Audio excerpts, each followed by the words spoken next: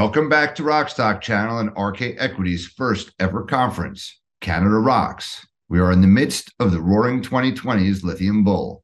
Following the 2015 to 2019 boom-bust, almost famous Lithium 2.0 period, Tesla's Battery Day in September 2020 has sparked Lithium Rush 3.0. My partner Rodney Hooper believes a structural deficit in battery-grade lithium is here to stay for the remainder of this decade, and that lithium prices will be stronger for longer. But let there be no doubt, as the number of companies on RK Equity's scoreboard has grown from like 50 to 150 plus, there is no question that there is an oversupply of lithium investment opportunities. RK Equity is not an investment advisor, and nothing you hear from us or any of the panelists in this Canada Rocks conference is investment advice.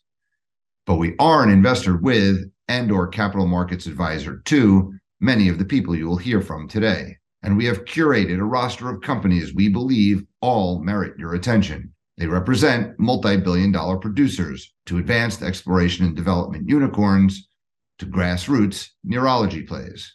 Like all of you watching this from your living room couch, office, or home office computer, or listening while walking the dog, driving your car, or on your Peloton bike, all of the Canada Rocks participants have paid nothing for the privilege of conveying their stories to you. And like the rapidly expanding lithium industry itself, RK Equity has grown its headcount 50% in the past few months, adding Josie Ray, who will now introduce our Canada Rocks expert speakers and tell you all about our Patreon page. Based in Cape Town, South Africa, Josie's been working for RK in the background since 2019 and just graduated with honors in computer science. Over to you, Josie. Thank you, Howard, for that introduction, and greetings to everyone who's tuning in for the conference today. It is my pleasure to tell you all a bit more about our expert speakers who'll be presenting later on. First of all, we have Katie LaChapelle.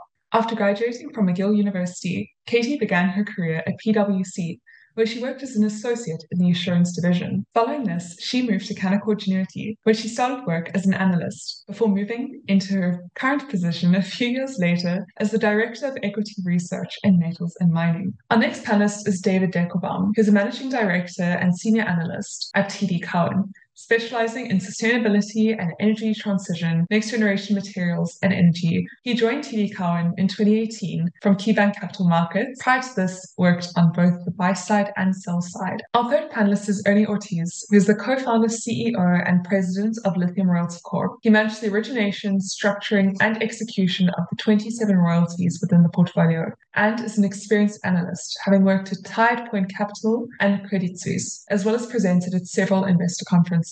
Our final panelist is Matt Fermi, who's currently the Managing Director at the Battery Metals Review and at the Volta Research Fund. Before this, he was a Senior Mining Analyst at GMP Europe.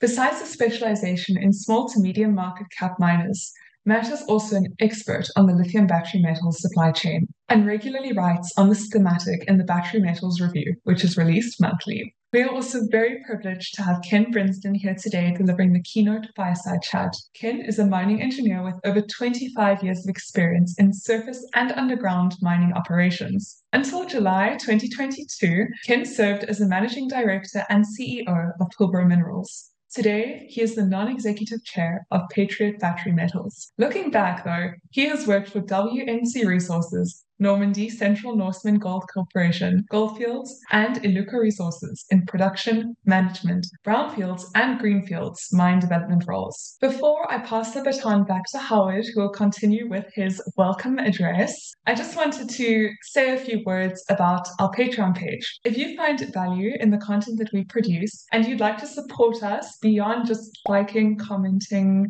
subscribing, hitting the bell, and all the typical YouTube support things, consider supporting our Patreon page as well. We have 3 tiers and you get really cool benefits at all of them. At the $10 tier, you can get early access and extended cuts of all of our content. At the $100 tier, you can get a small group meeting with Howard and Rodney, who will answer your questions live. And finally, at the $300 tier, you can get a one-to-one meeting with Howard and Rod. I believe it's 60 minutes, and they can just chat to you about any ideas that you have. And yeah, you can learn a bit more about the industry in that space. So with that, let us know what you're looking forward to most about the conference in the comments. We'll be keeping an eye on them throughout the day, and some of the companies might also chip in too. Thanks, Josie. For musical inspiration for Canada Rocks, I draw from Rush and the Rolling Stones, in particular, their first greatest hits album, Hot Rocks. It's no accident this conference is taking place on Ruby Tuesday. Lithium investing can often feel like the adventures of Tom Sawyer. In the wake of a 50% decline in China spot carbonate and with global bank failures in the headlines, we're in one of those now familiar gimme shelter retracement periods. Good timing for those with surplus cash to sharpen their pencils and identify the right lithium company dips to buy. I see a red door and I want to paint it black.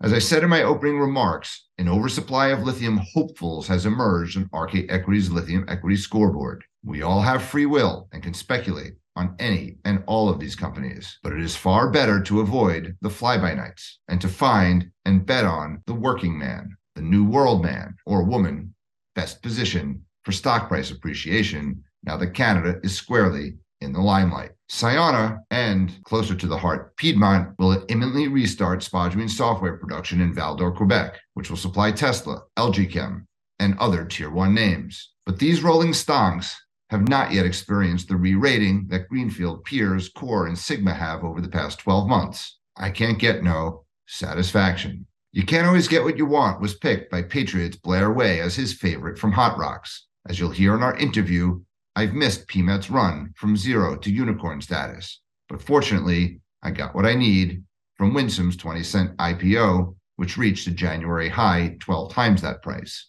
Eric Zonscherb, chairman of now fully permitted Critical Elements, a project now in year 14, picked Time Is On My Side to complement our Kiss from a Rose interview with CEO Jean-Sébastien Lavallee a few months ago. You'll hear Ken Brinsden and Sarah Maricel of Livent talk about the true bottleneck in mining rather than refining, in contrast to what her former boss at Tesla tells the world. I know, it's only rock and roll, but I like it.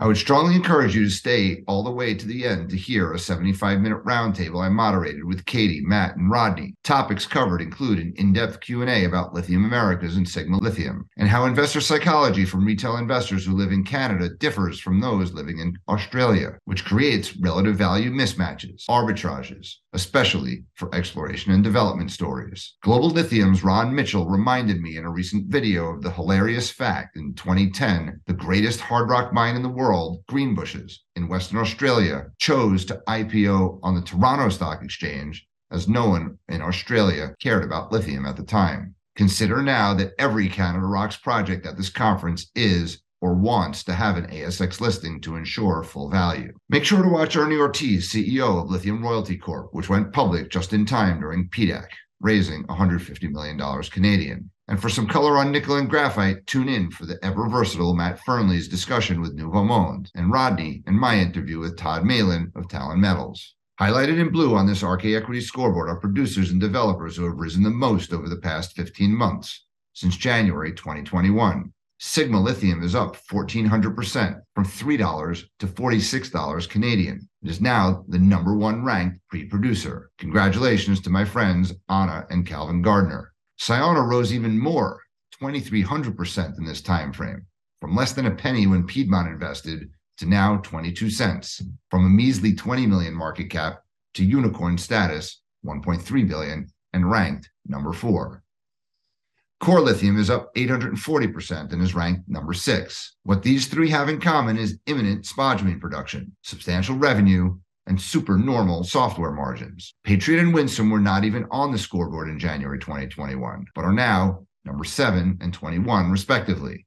Each stock has been up well over 10 times, reflecting the hot rocks in the hottest exploration speculation location, James Bay, Quebec. Jonathan Buick, CEO of 20 million market cap Champion, will be drilling new tenements directly between Patriot and Winsome discoveries. I'd like to thank Jonathan for reproducing this chart made famous by Pierre Lassonde. It depicts the life cycle of a mining entrepreneur along the path from conceptualizing a discovery, then to fieldwork, identifying drill-ready targets, then to drilling those targets, and hopefully making a discovery. When the backdrop for any commodity like spodumene is hot, new discoveries can result in parabolic stock price rises. At some point, though, as reality sets in and exploration turns toward development, which can take years, stocks often languish. Patriot and Winsome are in the discovery phase.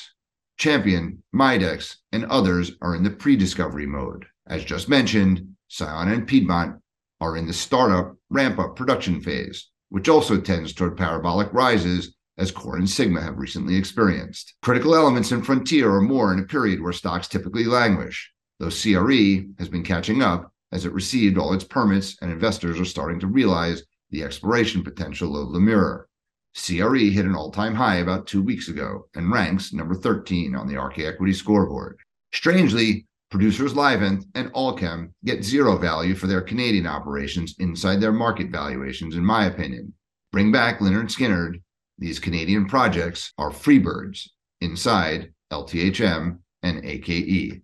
Thank you to Piedmont Lithium for this USA battery map, which demonstrates the USA alone needs 650 to 750,000 tons of lithium hydroxide, not carbonate, hydroxide, by 2030.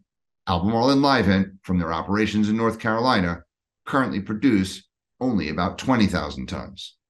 In 2018 and 2019, Volkswagen famously talked about lithium as the irreplaceable element for the electric era, and they pointed to conventional spodumene mines as being the most reliable and scalable compared to South American brines and unconventional sources. So it was a bit surprising to see VW sign an offtake with Vulcan, though with no monetary commitment. VW key executive Tom Schmall continues to talk big on LinkedIn and in a recent Reuters article about owning mines. As VW announced its Ontario Gigafactory, Mineral Resources Chris Ellison's famous quote resonates: "If you own your own Canada rocks, you're God." I've talked for the past 5 years about how important the North American lithium triangle will be, the spodumene to hydroxide lithium triangle. There are more than 6 Sigma lithiums in Quebec, Ontario, and Carolina. In my opinion, we should be speaking about the North American lithium triangle with the following 6 words that begin with the letter S: secure, scalable, sustainable, strategic, spodumene, supply chain. Quebec and Ontario rank very highly in the Fraser rankings as among the best mining jurisdictions in the world. Canada's ESG credentials are super positive, with super low cost and super green hydro power in Quebec, and Ontario's 50% plus clean nuclear. Cheap, clean hydro is why Quebec hosts so much alumina refining and aluminum smelting, which are enormously energy intensive. Listen carefully to Todd Malin of Talon Metals, formerly of Rio Tinto, who talks about how green premiums that are being paid now for aluminum will follow to lithium, nickel, graphite, and other localized critical minerals. Quebec produces some 3.1 million tons of aluminum and 1.5 million tons of alumina across more than 10 smelters and refineries, though it imports all its bauxite. I expect Quebec and Ontario, as well as South and Southeastern USA, to have as much or more lithium chemical refineries over the next 10 to 20 years. If all the projects represented at this Canada Rocks conference come into production by 2030, the North American lithium triangle could produce 3 million tons of spodumene converted to 400,000 tons of battery-grade lithium hydroxide. This would be enough for 7 million EVs per year, which is less than the 8.5 million EVs President Biden is targeting at a 50% penetration rate by 2030. And 400,000 tons of hydroxide is well short of the 650 to 750 lithium hydroxide units that are needed to feed America's gigafactories currently being built. So, every one of these projects at Canada Rocks should be supported and get necessary funding so the shortfall isn't even greater. The North American Lithium Triangle, these spodumene to hydroxide hubs, are first among unequals, in my opinion, when thinking about how best to ensure supply chain security for the USA and Canada.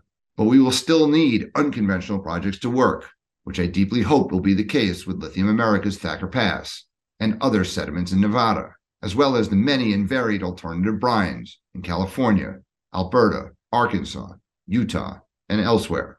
And with that, I conclude my introduction and will now introduce our first speaker, lithium legend Ken Brinsden. Ken knows a bit about spodumene from his extremely successful years leading Pilbara Minerals from advanced exploration into a producer and one of 2 companies that are part of the spodumene duopoly alongside Albemarle and Minres with Wodgina and Greenbushes. Why, Ken, have you now turned your attention to Quebec, Canada Rocks?